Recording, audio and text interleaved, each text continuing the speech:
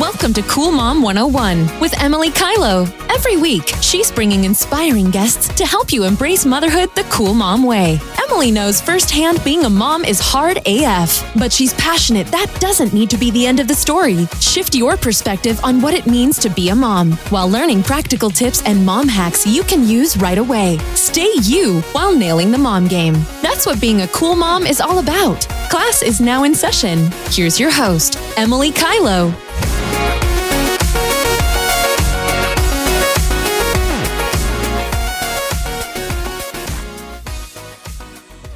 Hello, gorgeous goddesses, and welcome back to the Cool Mom 101 podcast. I'm your host, Emily Kylo, and I'm so grateful to each and every one of you. Thank you for being here. And to those of you who share the podcast, send this to a friend that you know is going to love it. I love you even more for that. So thank you. And please keep doing that because that's how more women get to hear this incredible information and meet these incredible fucking women that I'm interviewing. So please continue to share, rate, review. That's how more people get to hear from the Cool Mom HQ and this podcast. So I love you and I appreciate you. Thank you. So before we get into today's episode, I wanted to give you a quick rundown of what's going on right now at Cool Mom HQ. So I am starting the Confidence Crush course very soon. So make sure you sign up at bit.ly/confidence crush. So are you ready to crush your confidence and live your purpose? Then look no further than this course. In these 4 weeks, you'll learn all the tips and practices to build your confidence in your business, yourself, your relationships, and with money. That's really going to allow you to step into your power and live your purpose. And who doesn't want that? And you get to spend some time with me. So yes, head to bit.ly/confidence crush for all the juicy deets and to sign up. And then I have my elite one-on-one coaching options available right now. Super limited spots. So make sure if you have been thinking about it and being called to do this, get on in. So Cool Biz Academy is if you are starting a business or super new, and we really go from A to Z in building that business and brand for you. So if that's where you're at, that's Cool Biz Academy. And if you are in that next level where you are really wanting to scale your business, you want to hit that 6-figure year, you want to have branding that really represents who you are and what your messaging is, that's Master of Cool Biz. So make sure you get into one of these programs if you have been called. So you might have been doing every course under the sun and really not following through and actually starting that business. Get in Cool Biz Academy.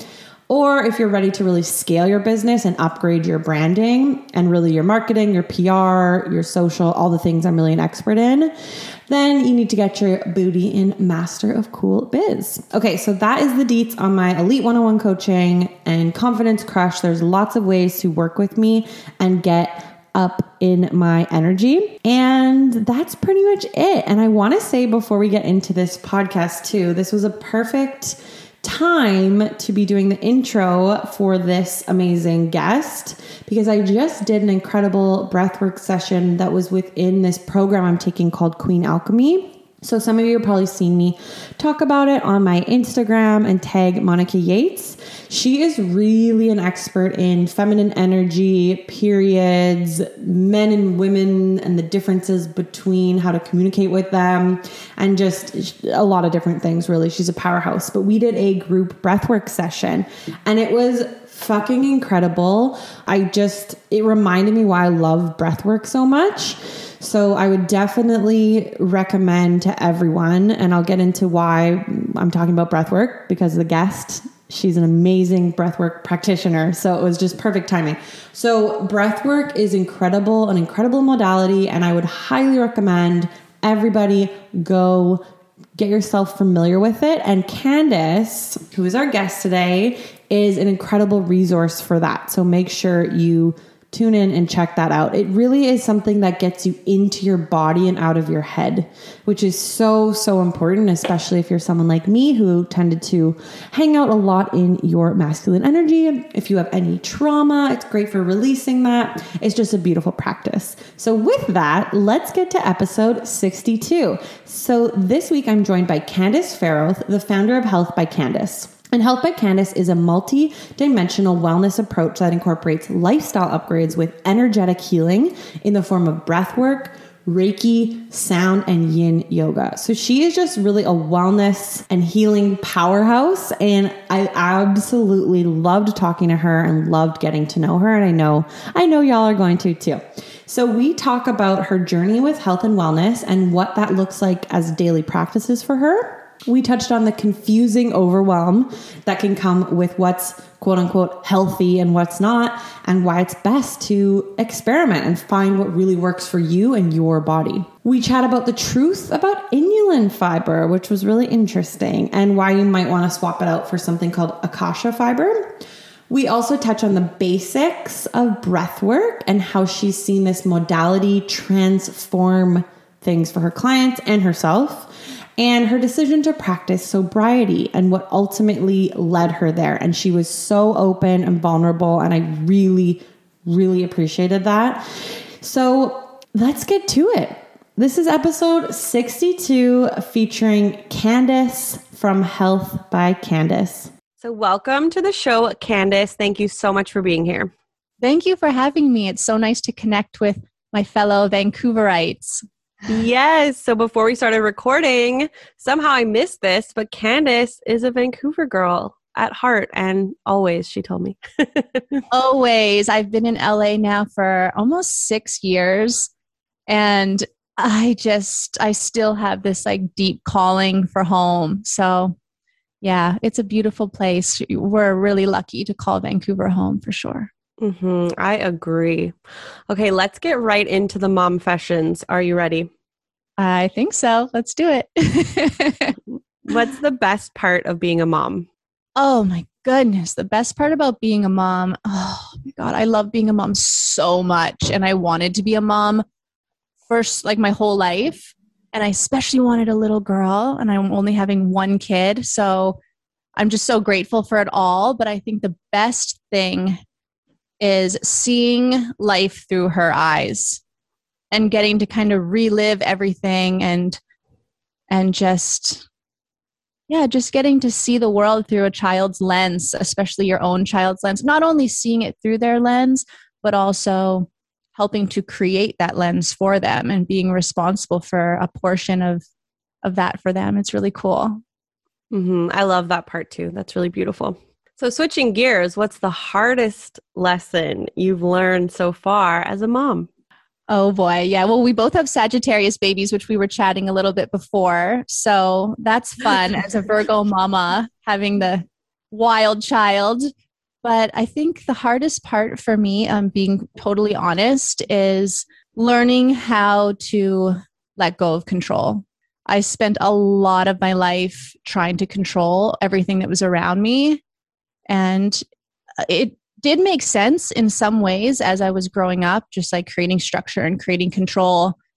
But I learned when you're pregnant, when you have a baby, and just with the way they are, is there's a huge surrender factor that has to come into place. And I'm embracing it more now. 3.5 years later, it's starting to feel more natural. But I went through a lot having to face that. It was challenging for sure. And I can relate to that so much because I am almost 2.5 years in now to my parenting journey. And I similarly feel like I've just started to, if I'm being honest with myself, just started to change my mindset around that. And like you said, kind of embrace the surrender. I think I was on paper, quote unquote, doing it before, but I wasn't really letting go. And we talked a little bit about this before the show too. You don't know like what your kid is going to be like, and you probably have expectations, which I would advise you just don't. And so then learning to kind of reconcile and let go of these expectations has been so big. And that's been such a part of the surrendering process for me. Yeah, and not really getting too far into the future too, like kind of being present as well, because you do have those expectations and you're trying to kind of guide things in a certain direction, but you kind of miss all the beauty and all the fun and just being in the moment. So that's fun. It's not easy, but it's good once you get used to it. For all those new mamas out there, Yes, it'll absolutely. get better. It'll get easier. 2 to 3 years in, you're just really going to start liking it. Couple mental breakdowns later, you're going to be fine. Don't worry about it. It's going to be great.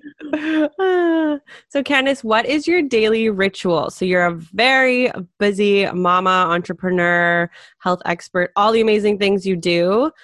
And I know that for most women I talk to, their rituals are such a huge part of how they can stay grounded. So I'd love to hear from you. What is your daily ritual? Okay, so my personal daily rituals, not like my mama rituals. Okay, so that's a good question.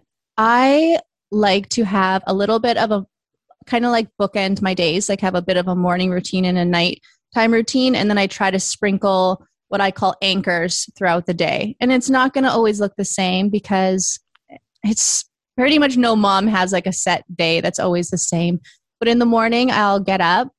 So hopefully I can get up before Vivian, but if she's on a rampage and she's getting up at 5 a.m, we'll come downstairs together and I do my morning pages. So it's just kind of like a gratitude practice, but I have a lot of cool other fun things that I throw in there. You can download it off my website. I wanted to create it for my community just because I feel really good about what I've created. And that takes about 5 minutes. I always have a lot of water to start my day, like a ton of water. Then I'll have my matcha. Hopefully I can go for a walk. So I kind of try to like get moving. I hopefully can step outside, get some sunlight, maybe put my feet on the grass, hydrate, and do some gratitude. That's kind of the morning, but it goes different directions. And throughout the day, the anchors that I have been doing recently is I've been doing red light therapy. I have one of the Joovv lights that everyone was talking about, and I've had it for about a month. And I've noticed, surprisingly, the thing I've noticed the most is my mental health.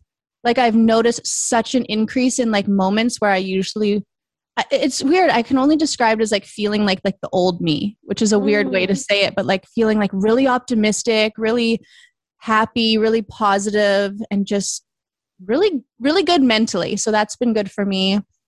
And then I try to do yin yoga. Yin has been crazy for me in terms of releasing stress, trauma, anxiety. Because previously in my old life, I was like a cardio queen and, you know, high intensity, like got to like be hardcore. And don't get me wrong, I like that.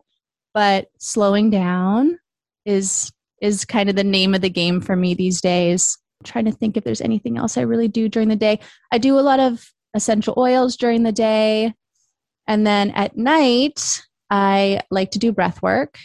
I love to do that. I usually only do like a shorter practice daily. And then a couple times a month, I'll do a more intense practice. And then I do kind of like a little 5-minute mommy routine. It's not like extensive because my daughter's still up at this point, but I'll just go in, wash my face. And when I wash my face, I kind of picture myself washing off the day. This is when I put my phone away, brush my teeth, just like have like 5 minutes for myself.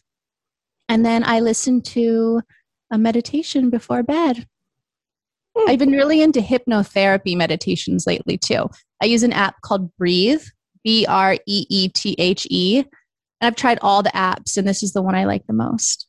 Okay. I love all of this because I'm very passionate about my routines in the day and also just hearing from others what they do. I think it's so powerful because it gives me new ideas. I'm like, yes, this is why I love this question. Okay. And I have a couple follow-up questions to that because I'm just personally very curious and I'm sure anyone listening will be. Okay. What matcha do you use, first of all? Because there's so much out there. Question. There is. And people get thrown off if they don't get a good one because they're like, oh, it's bitter. It's gross. So you have to get ceremonial matcha. It's expensive and it comes in the tiniest little jars, which is ridiculous, but you won't like it if you don't get ceremonial. The one I use is called Chafinity. So it's kind of like infinity, but it starts with a CHA. And it's really good. It's not bitter. It's great. Okay, that's awesome. I have another hot tip for the matcha though. For people that are feeling like it's bitter, they can't get used to it. I put in like a teaspoon of maca. Have you heard of maca? Yes. Yeah, it's like an energizing kind of adaptogen, and it's got a natural sweetness to it. So that helps kind of sweeten it up. Totally. You know what else I think? I haven't tried it, but as we're talking, I'm thinking this might work well too. I have inulin powder, and it naturally is a little bit sweet too. So I bet that would work if you have that. Yeah. Yeah, I have a little bone to pick with inulin though, which I want to share with you because I would do. So I got really into the inulin thing too. I heard it from the Skinny Confidential, and her friend from France or whatever is like, this is like the best thing in the world. It keeps you full, lots of fiber. But it actually helps feed the bad bacteria more than the good bacteria in your gut. So there's another type of fiber that my doctor said is way better. It's called Acacia fiber. So ACACIA. And it works the exact same. I've been replacing that in my coffee. You don't taste it. It doesn't have the sweetness. I don't know if inulin does have the sweetness, but it's better for your belly and it does all the same things. Oh, hot tip. See, this is why you need to discuss these things. I know. I was so shocked. Something new. I was like, all these things that I thought I was doing that were good for my gut. I'm going through a little bit of like a little gut issue. And my doctor was like, that's not the best. That's not the best. I was like, oh, that's like the confusing part about wellness. So yeah. Yes. And I think for me too, as someone who I'm kind of, I've always run parallel to those types of things where I'm not teaching it or in it, but I love it. And so, I'm always trying to learn new and always trying to improve upon what I'm doing. And it does get overwhelming and confusing because someone will come and say, this is the best thing, but there's always caveats. It's like, for example, let's take fermented foods as a good example. You'll hear everyone say, you have to add fermented foods. It's so good for you. Yes. If your gut is healthy. It's healthy. You're so right. Same kind of concept to what you're saying about inulin. If your gut is all fucked up, that is actually just going to feed it more. That's exactly right. That is another thing that my doctor told me about. And people really go hard on probiotics these days. So like, here's the thing with wellness. And this is something that I always try to like really reiterate to my friends, my clients, my loved ones, is it's your own health journey. You have to take it onto your own responsibility to experiment. That's my favorite way to look at health. Experiment. Take something in for a month, take it out, fuck around. Like, don't expect someone to give you a worksheet and tell you exactly what to do, because that's not empowering and that's not going to work for you. You have to put in the work to kind of sort through the chaos of like all those quote unquote wellness experts out there. And like, I've even been that person that's like, this is the best, this is the best. And as I went on my journey, it's like, oh, no, this is a fact I'm going to tell you, but you have to, or like, this is info I'm going to tell you, but you really need to see what works for you and what doesn't, because we're all so unique. Absolutely. And it really grinds my gears. It gets me a little frustrated, actually a lot, but when people kind of, to your point, they say, oh, this is the way you have to eat. Like you have to be vegan. And I find, I'm not throwing shade at vegan community, but vegans are like that. Paleo communities like that, where it's like, this is the only way. And it's like, no, that's actually not the only way. And that might work super well for some people. And for other people, doesn't work. And experimenting is so key. And I agree with you 1000%. And I'm someone who's kind of like, hacked myself all the time. I'm like, okay, well, I'll try this for a few months, see how I go. And for example, when I went pretty like hardcore vegetarian, that didn't work very well for me. I was like, I need some high quality meat sometimes. Like it didn't work well for me, but that probably works really well for some people. And the good part about that is, even though it's confusing in the beginning and it can feel really overwhelming, is if you keep up with it, eventually you get to the main kind of point for me of like health is you get to really know yourself and you get really self-aware. And then you can actually you cut through all the noise on like the internet and whatever. And you're like, this food doesn't feel good with me. Oh, actually meat does feel good with me. And meditation or maybe a walking meditation feels better than a seated meditation. You really get in touch with yourself. So it isn't easy. It's a long journey, but I think that's much more beneficial than just listening to what other people tell you to do. Absolutely. Amen to that. Amen to that. Yep. So Candace, what are you most grateful for in your life right now? Oh my gosh, this pandemic has really brought things into perspective, hasn't it? I am most grateful right now just for the really simple fact that I'm at home. I have a beautiful home, a roof over my head. I have food in the fridge. I'm not really stressed about finances, which really breaks my heart. Just how many I've spent most of my life struggling really financially. So I'm just really grateful that I don't have to worry about basic necessities right now. Absolutely. Now, this question gets a little deep for you. What is your why for your life? So what gets you up in the morning, continuing to work on your wellness, continuing to support your clients, giving your energy to your daughter, your partner, etc.? What is your why for your life? I love deep questions. As a coach, I'm like, yeah, give me the juicy questions. My why, and this came to me when I was doing plant medicine 2 years ago, when I was first diagnosed with an autoimmune condition. My big why in life is to heal myself, to heal a long line of ancestral trauma and addiction in my family. And a big, big, big part of that is for my daughter. So I can be a good example for her. And so I can kind of guide her in a new direction so she doesn't have to continue on that lineage of trauma. It's definitely to try to heal my family, heal myself. So my daughter, and it radiates out into my husband, into my clients, and to myself. But all my life, I wanted to be a mom. I always told myself, I want to have a daughter so I can kind of make right all the things that I didn't get to have, and all of the kind of pain that I experienced growing up with a mom that, because of her own problems was deeply struggling with addiction. So that's my journey. Wow.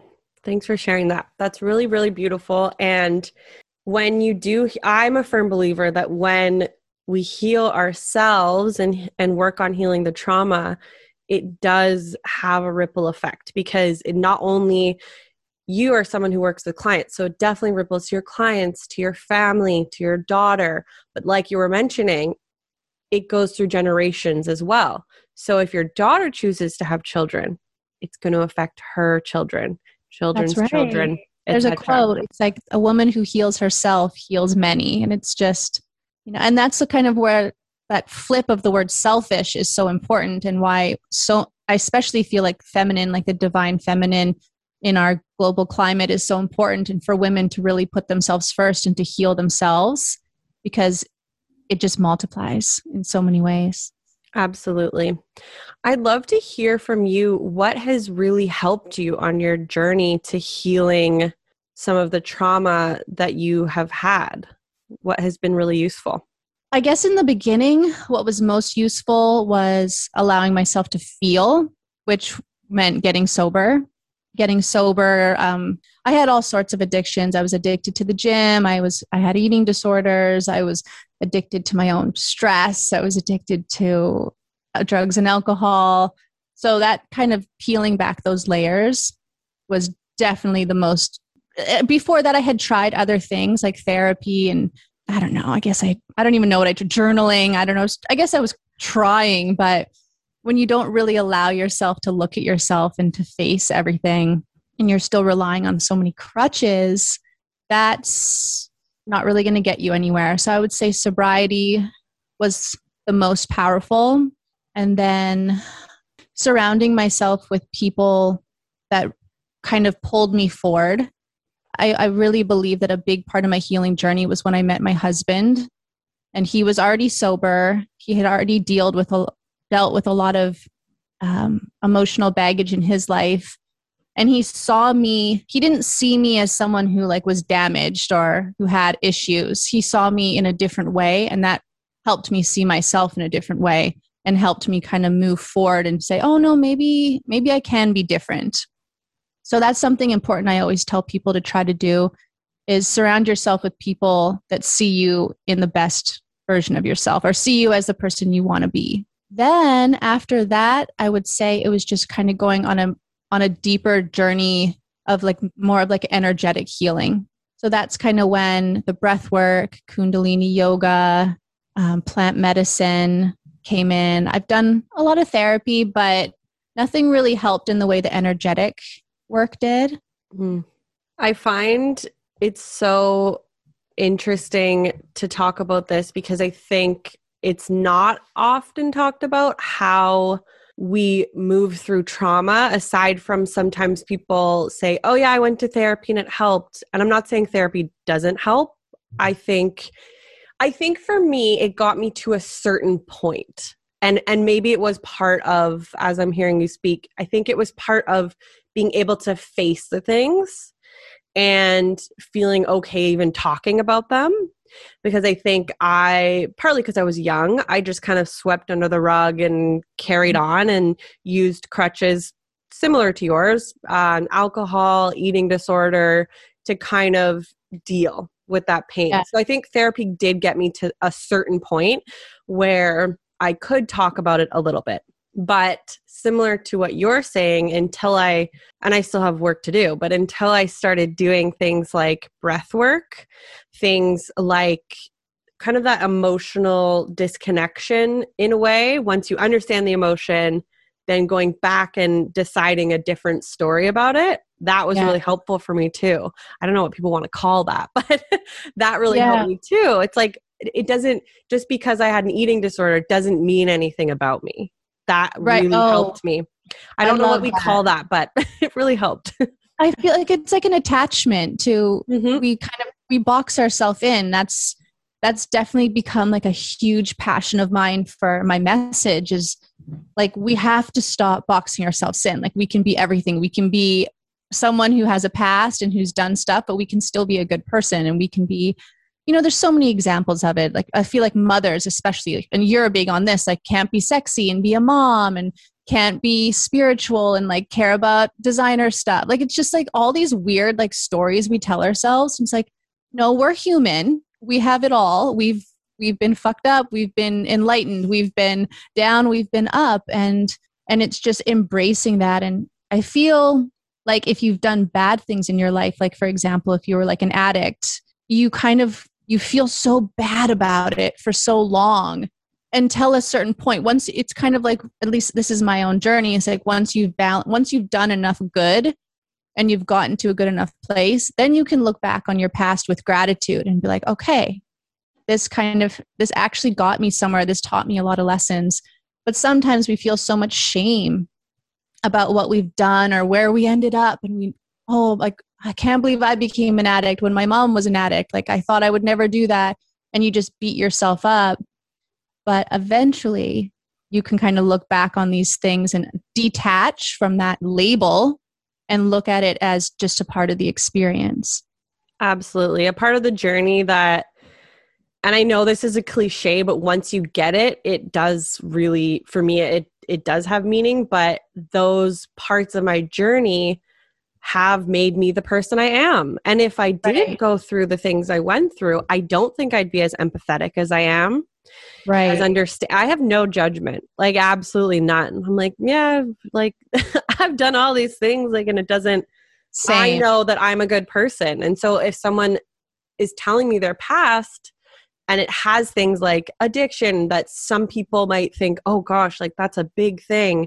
I'm like, oh, wow. Okay. Like I don't have that judgment towards it. And I don't know that I would be that way if I hadn't gone through what I went through.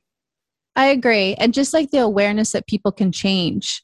I hate the line, like people don't change. I'm like, that is bullshit. Like it's hard, but people can change. And when someone does change, I feel like, they deserve to be honored and to be celebrated. Because like I said, it's not easy, but it's definitely possible to change. Mm-hmm. So I know a huge change for you was, and you kind of mentioned it, but was moving into sobriety. Mm-hmm. And I would love to hear from you how that journey came about and really how you got to where you are now. Yeah. It's fun. It was a wild ride. So, oh my God, it's just crazy where I was before. So before I got sober, I was working in bars. I was just running hard, and somehow it's crazy, but it was quite normal for me to be doing drugs and drinking every day, like just all the time, like just a little bit all day, every day. And it was really bad. I was really in a really dark place looking back on it. It's crazy to me that was normal. Then I moved home from Toronto to Vancouver to get my life together, in quotes. I was 28. I was like, hey, this is it. I've been partying for like 6 years. I'm going to become a realtor. I'm going to get my shit together. And I met my husband like 2 weeks later. He was in Vancouver and I was in Vancouver. And we just started being together like 24/7. Of course, I didn't tell this amazing, successful, smart, pretty much sober man that I am an addict and I just decided I was going to get sober. So, and he did know. It's not like I hid it from him, but he didn't know how bad it was and how recent it was. But thank God for him, we were always around each other, and it really forced me to like get it together quicker because I didn't want to lose this amazing human that kind of came into my life by a miracle. So at that point, I totally quit doing drugs. That was like a no bueno. But we did travel a lot and we would have drinks. So at that point, drugs, they were gone. I was done with that, thank God. But then I kind of I had a problem with alcohol at that point because it was all I really had. I had never had a problem with alcohol before. It was more a gateway to get to drugs, I guess. Sounds so bad, but it's just being honest. And then I started actually becoming the worst I had ever been when I was just drinking because I would get blackout drunk. We would get in, I would say stupid stuff and just, it was getting really ugly actually. And he was kind of like, okay, you need to figure this out. This is not good. So I kept saying, I'm going to stop, going to get it together, kind of had highs and lows. And then over like the next year and a half that we were together, we had started to talk about having a daughter. And when we started talking about that, I was like, I don't know, I just went into like crazy focused mode. And I was like, okay, no, this is it. I really need to take a big leap. I can't just be like, oh, I'm going to cut back or I'm going to only have, one drink. So this was right when I turned 30. 30 really hit me really weird. I don't know why. I had a really hard time with it. Didn't have a career. I wasn't a mom yet. It just was the reality of time really kind of hit me in the face. So when I turned 30, I jumped over the ledge in a big way. I said, I'm going to quit drinking for a year. I didn't want to say I'm going to quit drinking forever. I was like, I'm going to do it, but I'm going to go pretty hardcore, a year. And that was the year that I also signed up for my nutrition school. It was the year I signed up for life coaching school, started going to Kundalini yoga, started getting into acupuncture, Reiki. And I had this insane year of just fully committing to myself. And I think it was the first time that I ever really did that. And then I got pregnant with like 2 months left in the year. So then I went on to almost 2 years of being completely sober. And yeah, it was just the best. I'm just so grateful that I was able to do that. And I truly believe in the power of committing to yourself and going 100%. I think with addiction, it's really hard to change. Aside from eating disorders, which is something that's totally different and a lot harder because you can't stop eating. You can't I'm going to cut out food and just not think about it anymore. But when it comes to alcohol or drugs, I think, really committing to it is really important. And replacing all the kind of room in your brain with other things. Like I think for me, filling that void with like I said, the nutrition and just crowding out all of the bad stuff with good stuff was the only key that I was able to do it. So, after I had my daughter, now I can have, a glass of champagne or a sip of wine and I don't even finish it. Like I just have no craving for it whatsoever. And that's because I've healed on such a deeper level, because most of the time, if we're being honest, I know a lot of people, socially drink and it's fine for them. But a lot of the times we're just trying to like numb our pain. I'm not saying that that's totally wrong. I think we're human. It's kind of nice to be able to numb a little bit, but it's a fine line between it being unhealthy and not healthy.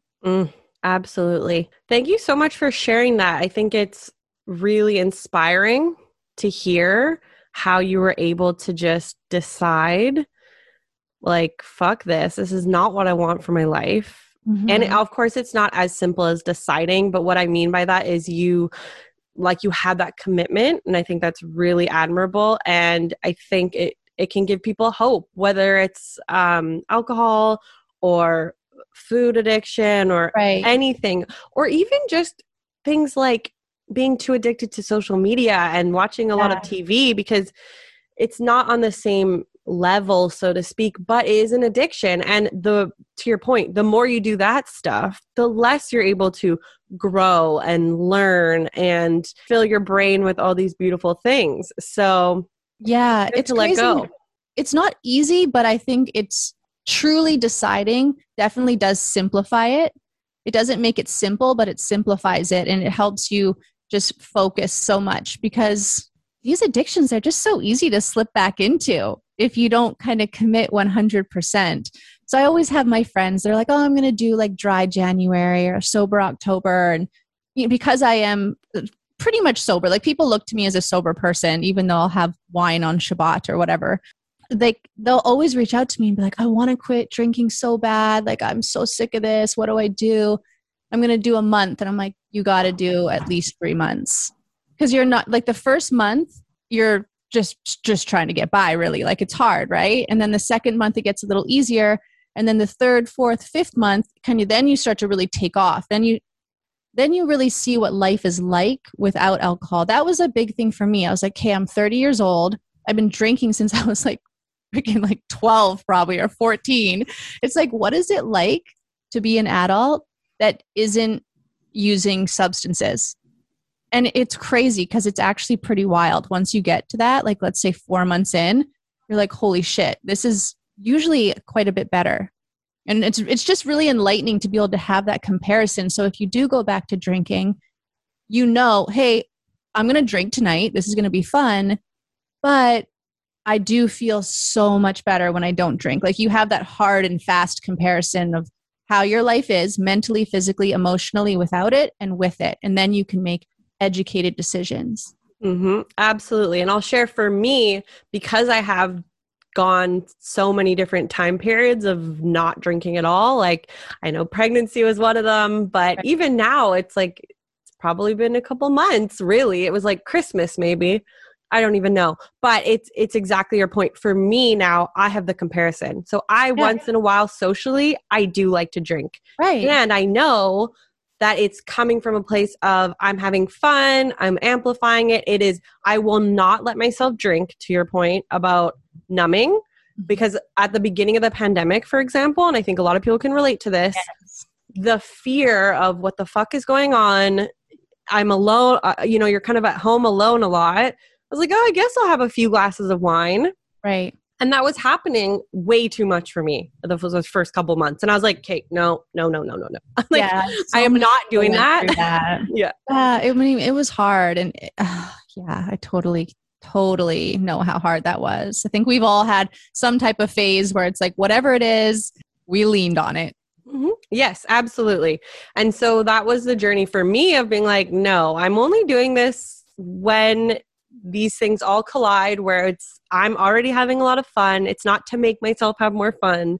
And it feels like, okay, yes. And like you said, I know the calculated risks that tomorrow I might not feel as amazing as I did today. And I know that. I love that. It sounds like you're really self-aware about it. And that's like the point, right? Let's be self-aware. It's the same as like eating like whatever, like trashy food. It's like, if it feels good, if you want to do it, but like, let's do it from a self-aware place. Let's just not just like go on autopilot and take a bit more ownership of our life. Absolutely. So once, I guess your journey into wellness kind of coincided with your journey into sobriety, it sounds like. So I'd love to hear how you kind of got started, and you kind of touched on that a little bit, and how you progressed through your journey to where you are now. Yeah, it's a good question. I love this question because it's cool the way it actually did develop. So from a very young age, and I don't really know where this came from. I think it was like intuition that moving my body helped me process my emotions. So I remember being like really, really young, like probably like 8 years old, and I would like go for runs and I would do like sit ups and I was like doing push ups and I would just physically move my body a lot. And so that was just, I don't even know when that started, but it started really young. And I'm guessing it was a way to kind of get away from what was going on in my home or just to feel better. And then as I got older, it actually ended up becoming an unhealthy thing where it was like I started doing it too much. And I was like really focused on my body and going to the gym, counting calories. And then as I kind of went through my journey of like getting to know myself on a deeper level, I still carried that deep love of wellness, but I was able to actually flip it into something really healthy. So I had a little bit of like a roller coaster with wellness, like what it meant to me. There was times when it was like coming from an unhealthy place. But then once I got sober, once I started getting in touch with my body more and that love affair of nutrition, I was able to kind of go deeper of like, what does nutrition really look like for me? Like, what do I love about like food and how am I going to make myself feel the best? How am I going to make myself live from a quality place? And that was, the journey when I got sober and I dove really deep into all that. So during that year, it was more of like, I just loved nutrition. I just loved fitness, that kind of a thing. And then after I had my daughter, when I had my daughter, I was like the healthiest person you could ever imagine. I was sober. I only ate organic. Like I was eating the most bougie LA, like green juices, on paper, I looked like the healthiest person in the world, but I still had a really, really, really deep attachment to anxiety and a fear complex. I just could not shake this constant fear in my body that like something bad was going to happen. And this is something that stems when you grow up in a household that's very chaotic. And that's all you've ever known. Like when things are going good, you're like, what the fuck, something bad's about to happen. I'm so uncomfortable with things going well. So after I had my daughter, I got diagnosed with an autoimmune condition called Graves. It's an overactive thyroid disorder. And that hit me so hard because it was like, I'm doing everything right. I don't understand. And that was for me a huge turning point in my whole idea of what nutrition means, what wellness means, what mental health means, what I want for myself, how I want to show up in the world, how I want to coach people, what my purpose is, and how I'm going to lead. And so that was when I had to go very deep into healing on a more emotional, energetic level. And that's kind of what's brought me through to today. So back then I was coaching people on nutrition and getting healthy, and it was great. And I wasn't like telling people just to lose weight. I was a lot more expansive than that. But now the way I work with people is it's on a multi-dimensional sort of way. It's like, okay, yes, we want to eat well. Yes, we want to love ourselves. But like what's really going on in your body? Where are your fears coming from? Like let's peel back the layers here and let's go deep. And that's kind of my evolution. It was kind of shallow. And then over the years, it's gotten quite deep at this point. The work I do with people now with breath work is, I would argue, like some of the deepest work that people can do. It's really cool. Yes, I was introduced to breath work recently, which I love. It was in September of 2020, so not even a year ago. And I went to a retreat. It was kind of a soulful entrepreneur retreat. So kind of like a spiritual entrepreneur retreat. Yeah. And Everly went with me. So we went together. And that's where I was first introduced to breath work. And for me, as someone who was on this journey of healing and had a lot of trauma that I still hadn't really, the way I've started to understand trauma too is that it lives a lot in the body. And 100%. so, and you'll know a lot more about this than me, but for me, I was like, okay, I do need some sort of release. And that it was so like click. was like, oh, this is the type of shit I need, because it just got me out of my head completely. And so when I went into, it was one of the kind of like a group session, I went in with the intention to let go of the shame I was still kind of carrying around about the sexual abuse that I had experienced. And I knew I was still kind of carrying it around, even though I can talk about it. I don't get like an emotional reaction to it when I talk about it now at all. I'm like, yeah, this happened. Kind of like that detachment we were talking about. Yeah. But I think I intuitively knew there was still something to get out of there, and probably still is a bit. But breath work is so fucking cool for that. So I would love for you to tell us. So if anyone listening has never heard of breath work, can you walk us through what it is and how it really supports your clients?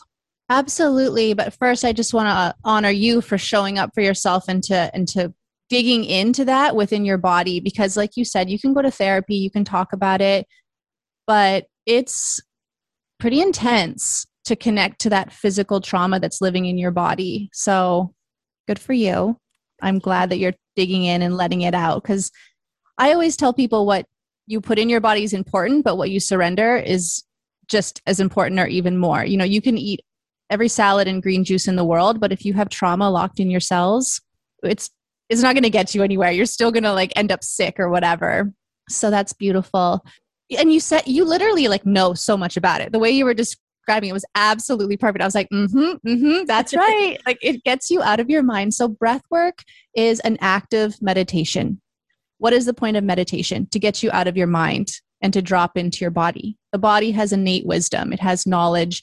It has its own vocabulary. It has so much locked in there, because memory is stored in our mind, but the physical emotion, and science has proven this, it lives in our cells. It lives in our fascia in particular, the connective tissue between your muscles and your bones.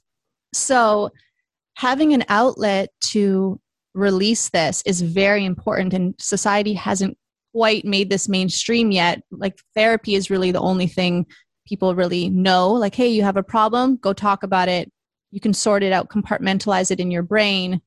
But we need to have tools to let out these emotions. And breath work is a lot easier for people, specifically people that have deep-rooted traumas, or just people that are part of like Gen Z and the millennials, because it's very hard for us to sit and empty our mind.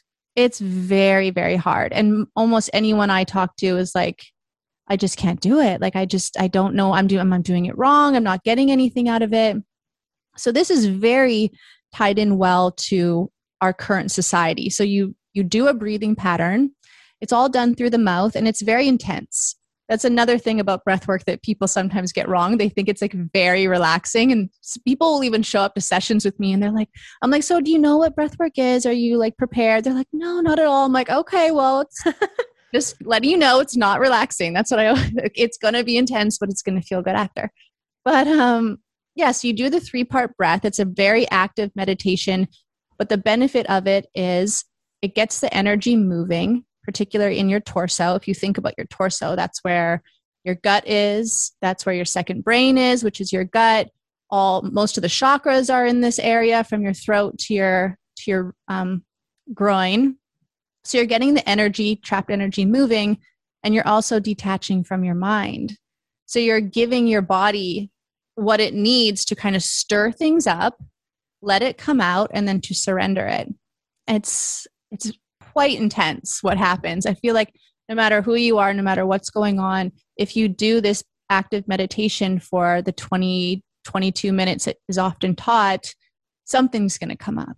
It might be tears, it might be laughter, it might be jealousy, anger, rage, whatever. Something will move, and that's why I love it so much. Yeah, I mean, it's really quite potent. What was the second part of the question? How do I bring it forward with clients? Yeah, because I think it's good for people to understand what it helps with. You know, we've said broad strokes, it can help with trauma, but yeah, what do you help your clients with where that's a great modality to use? Right. Oh, well, I personally feel like it can be used for many different things. It can be used for creativity. A lot of people come in LA, they have creative blocks. They want to tap in deeper to, whether they're actors or creators, musicians, things like that. And then pretty much everyone else that I work with usually comes because they're feeling stuck. That's the big one, feeling really stuck, feeling a block, or going through, they either have really deep trauma from the past that they're trying to let go of. This is often sexual trauma, PTSD, childhood trauma, kind of things that get locked away in your subconscious that maybe a lot of the times, especially for example, with sexual trauma, people don't even really remember it. A lot of times these things happened when they were really young. So they can't exactly go to therapy and be like, okay, they don't even have that even remote chance of therapy helping them because they don't remember. So those are really great specific examples of why people would come to me.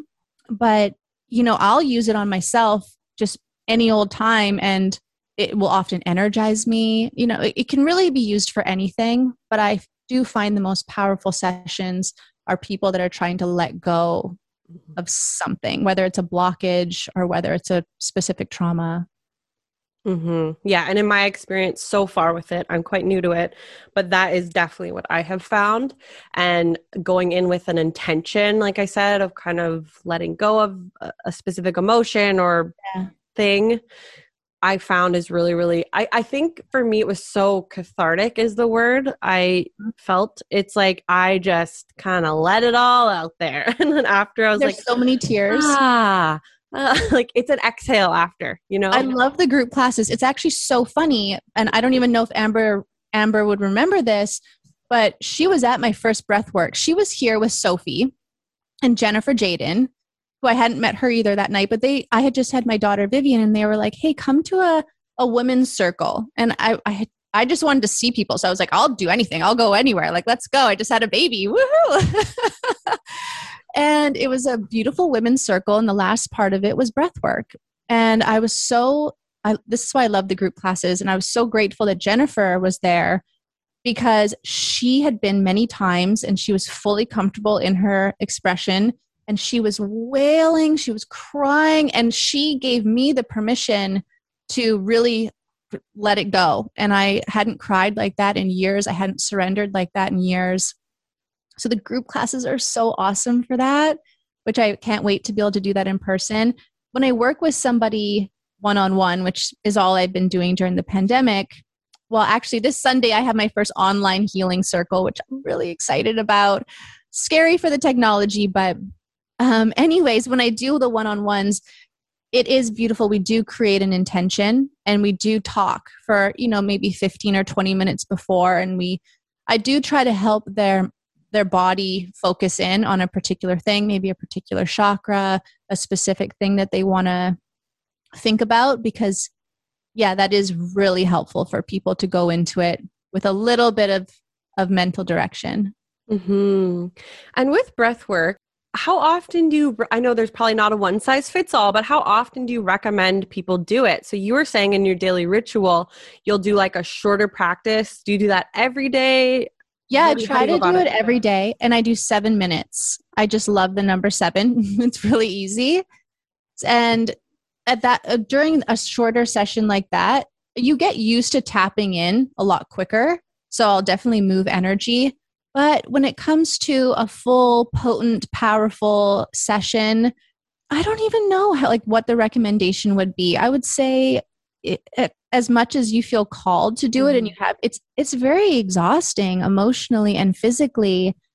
So if you feel called to do it, I think follow that for sure. But realistically, I would say like once or twice a month is probably like that. I don't do a longer session more than once or twice a month because it's a full commitment. Like things going to come up. You're going to have to process it after, integrate it. And I also find doing it on your own is very hard, even for someone like me that leads people. For me to sit myself down and just put on music and breathe for 25 minutes is very hard. So I often will get other people to teach me or to guide me, or I'll buy like a nice guided meditation that's intense. But it's definitely not something you can do too often, just because of how kind of it is the work. Like you're showing up and you're doing the work in a big way. Well, I love this idea of doing like a shorter one. And I think I'm going to start incorporating that. I actually like it at night because I think it makes me feel, like I said, I feel like an exhale after, even though it's intense. And I find it's like a nice, I can go to sleep now.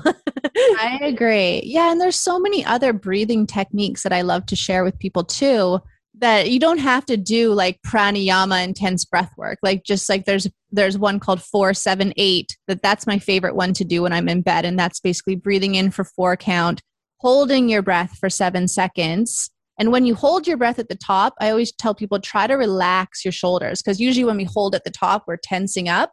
But if you can teach yourself to relax in that pause and then slowly exhale for a count of 8, which is double the length of your inhale. Because if your exhales are longer than your inhales, you're kind of biohacking your brain, and you're telling your brain everything's safe, you can relax. So there's many different breathing techniques you can do, especially before bed. I love that. I'm going to incorporate that. This is great.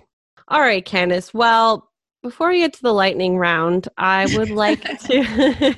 I love these fun games. I feel like I'm on like The Price is Right or something. Right?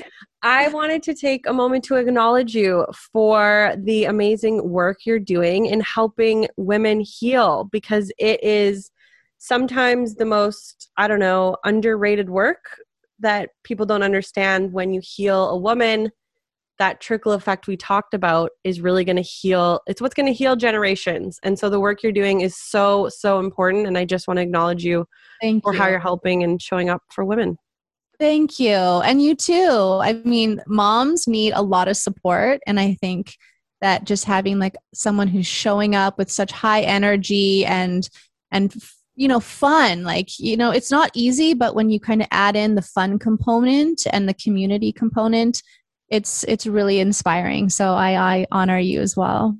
Thank you. This has been such an amazing conversation. I think people are going to get a lot of value out of it. And you were so open about your journey, which I really, really appreciate, because I think that's how people can relate to it and think, oh, if she can do it, like, look at where you are. It's amazing. So that's a big part of my mission as well, is let's tell our story, no matter what it looks like, because nothing heals in the dark. You have to bring it out. And it's a crazy how something can seem when it's in your head, just all to yourself. And then even if you just tell one person, all of a sudden it doesn't look so ugly anymore. So I used to be so ashamed of my story, and I used to hide so much. And now I'm just like, I have to put it all out there, because like I said at the very beginning, people can change. And pretty much everybody, even if you don't expect it, has some type of, ghosts in the closet or whatever they say, or whatever the saying is. So yeah, thank you for saying that, because it's important for me to share. Well, thank you so much. Okay, let's get to it. Are you ready? Lightning round. I'm ready. Lightning round. What's your favorite book? My favorite book is, I have 2. My favorite book is The Gifts of Imperfection by Brené Brown. It is something I could read it anytime, and I'm always like, wow, aha moment after aha moment. And then I also really like A Light is the New Black by Rebecca Campbell. I love that one, and it's so pretty, and yeah. Oh, so you may not know this, or you might. I am a huge reader. I read almost a book a week I'm at this year. Wow. I read a lot. And speaking of what you talked about before, the reason, partly, people are like, how do you read so much? I'm like, because I stare at screens all day, and I'm sick of staring at a screen. And this is more good stuff in. Like, the more good stuff in, the less bad shit. So I love to read. And it's so funny because Light is the New Black is sitting on my nightstand. It's one of my next ones. So. Oh, good. You haven't read it? Oh, that makes me happy. I can't wait for you to read it. I always lend it to people and recommend it to people. It's really good. Okay. Yay. I love that. What is your morning beverage of choice? I think I know what you're going to say. It is matcha. I was a hardcore coffee drinker for so many years. And then when I started dealing with thyroid issues, I couldn't have caffeine for like 6 months when I was deep in healing. And I can give up gluten, dairy, eggs, everything. But that morning cup of something was psychologically damaging. So now I'm a huge matcha girl and I don't think I'll ever go back. Yeah, I love it. Amazing. Favorite podcast? Yours. I love yours. Yours is really cool. But my favorite one is Heal Thyself by Dr. G. He is an LA boy. He is a former doctor, an oncologist, and now he's segued into the way his podcast started is he would kind of take brands that kind of seem healthy and he would debunk them and he would really let the audience know like this is greenwashing, this is bullshit, this has toxins in it. And now he covers all sorts of wellness stuff, but I love it because it's really scientific and it's really factual, but it's also kind of woo-woo as well. Yeah. And it empowers people. It's like heal thyself, you know? It's like your health is in your own hands. Absolutely. And I know you kind of believe this type of idea too. It's like you have to be your own guru. Like totally. It's actually not going to be in like this, checklist format that if you eat these 5 things, you're going to be in perfect health. That's not how it works. Yeah. I like him too. And I think I found him from maybe the Skinny Confidential.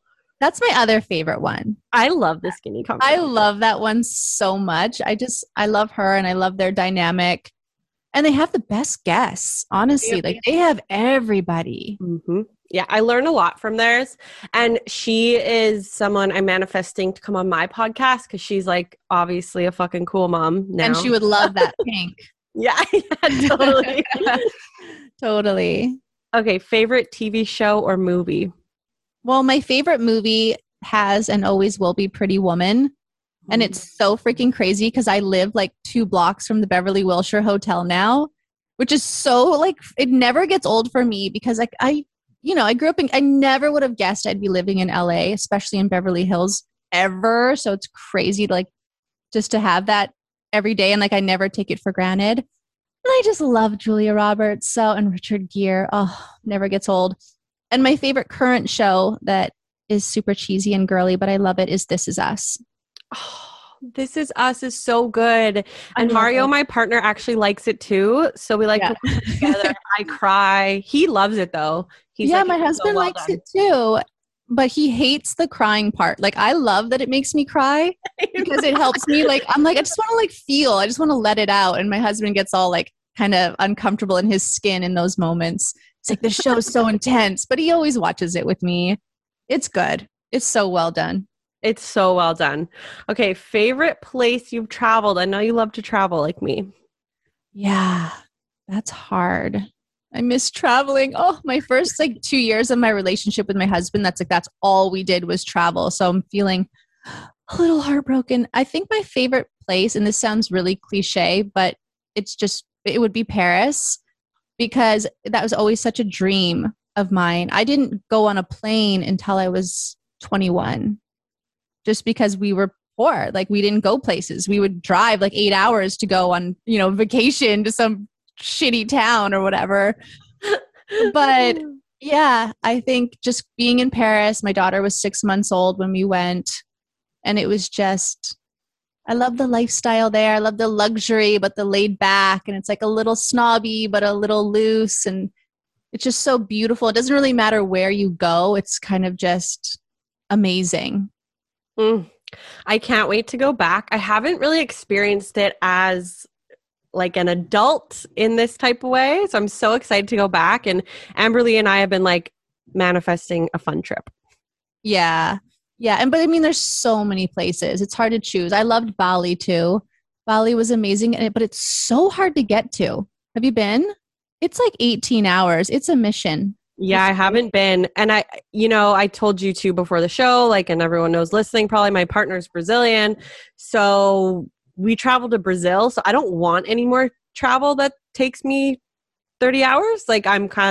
So for me, those Australia, Bali, those places are kind of like off my list for now because it's too far. It is, and especially with the little ones. Kid, oh my God. We took Leo to Brazil when he was 11 months old, though, and he did great. That's the other thing. I think people don't give kids enough credit they are quite adaptable, and it was awesome. It's good when they're like that young, but once they start walking and wanting to move around, like we traveled a lot with Vivian, like talking to my point about never being on a plane till I was 21. Vivian went on a freaking plane when she was 2 months old. I'm like, this is crazy. Her life is so different than mine in a good way. But once she got to be someone who walked, it got really hard because they don't want to sit still. They do not want to sit still. But we haven't done it in a while. We'll see. I think it gets better. Like she likes to fly now. She'll be like, let's go on the plane. And yeah, there's like a little window of time where it's like absolute hell. And then hopefully it gets easier, especially with just one. Yeah, that's kind of what I'm thinking too, is that he's probably, you know what, for us timing wise, this was probably okay for this whole no traveling for a year and a bit. Because yeah, a 2-year-old, I don't think it'd be very fun, frankly, for anyone. No. Okay, if you could jump on a plane tomorrow, where would you go? And everything was kosher or just like, okay, I really want to go to Greece. That's somewhere I would love to go. I feel like the vibe is right up my alley. Think it'd be fun for the whole family. Yeah, I think Greece. I haven't been yet and it's high on my list. I think it looks just beautiful. And yeah, I do think I know like sometimes you think of it as partying and whatever, but I think it would be a good place to go with the family too. Yeah. I also want to go to Italy because then I could have gluten. I don't eat gluten right now, but my doctors always say like, if you go to Europe, you can have gluten. I'm like, I bug my husband about it every day because he doesn't eat gluten either for no good reason, actually. And except he's just crazy. But yeah, when we get a chance, as soon as we can, we'll be in Italy eating margarita pizza. I have heard that too from people who even have like our celiac that they sometimes are okay with it in different places, which is a whole nother topic and somewhat scary, but very scary. Yeah. I like kind of would say I just limit it. I just don't eat a lot of it because I think for me, if there's a threshold, if I eat too much, then I don't feel good. So right. I kind of like, it's only when I'm really interested in something then I might. But that's better. And that's what I tell my husband too. I'm like, you shouldn't cut something out unless you absolutely have to. Like your body should be able to eat a balanced diet. But yeah, he's pretty intense about things. So once he's committed, he's very disciplined. I'll give him that much. He's a disciplined man. Mm. You know, he's probably very secure and expressed in his masculine. Oh, yes, he is. Yeah. As soon as you said that, I was like, I've been learning so much about masculine and feminine energy and what it means to me and how to, for me, of course, I was much more in my masculine energy. I was like a doer. Right. Constantly a recovering perfectionist. Like it was just do. And it's funny because I'm very disciplined. And I think that comes from my years of living mainly in my masculine energy. Right. But as soon as you said that, I was like, that sounds like a man who he has healed his masculine and he can show up that way, which was really amazing. Yeah. Oh, I love that you brought up the masculine and feminine and the balance. And that's a big thing I like working with people on, women particularly, because so many women are stuck in their masculine just because society's kind of pressured us into that role.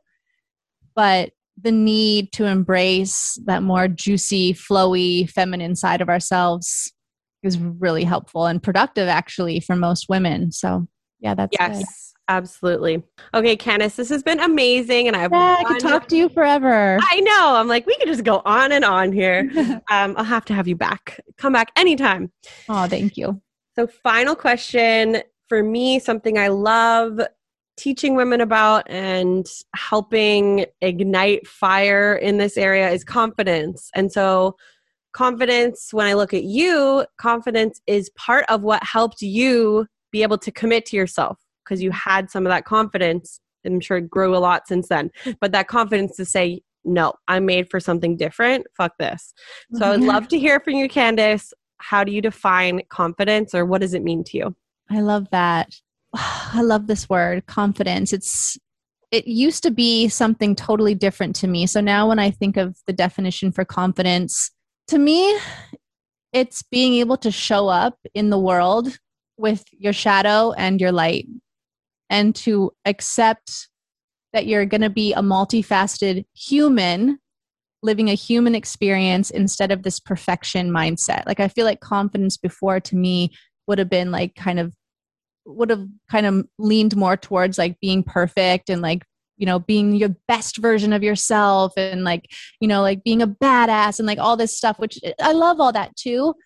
But I think it's like comes from a self-love place and a self-acceptance place of just letting yourself be all of yourself, but knowing you're worth it and you have value even when you have a shitty day or you make a mistake. I love that because you will make a lot of mistakes. Yeah, you will. And you can't just let that make you kind of curl up in a ball and hide. It's like just embracing being a human is so much more important than being perfect. Like we want to experience it all, you know? Mm-hmm. Yes, absolutely. Thank you so much, Candice. This has been amazing. Everyone, make sure you go follow Candice. Where is the best place to find you? The best place to find me is Instagram. I feel like that's my main place that I can only handle so much as a mom and social media. So it's at Health by Candice. And my website's linked on there, but it's also healthbycandice.com. And my husband, the masculine legend he is himself, him and I have recently started our own podcast called Legends and Lifestyles. And it's really fun. We combine his world of live entertainment and rock and roll, because that's his industry, and my kind of woo-woo wellness world in LA. And we mash it together and we have really interesting guests and really vulnerable conversations. And that's me. That's where people can find me. I'm really thankful to connect with your audience. And I would love for people to drop in my DMs, message me, just say hi, ask any questions. I'm always around for that. Amazing. Thank you so much, Candice. Thank you, Emily.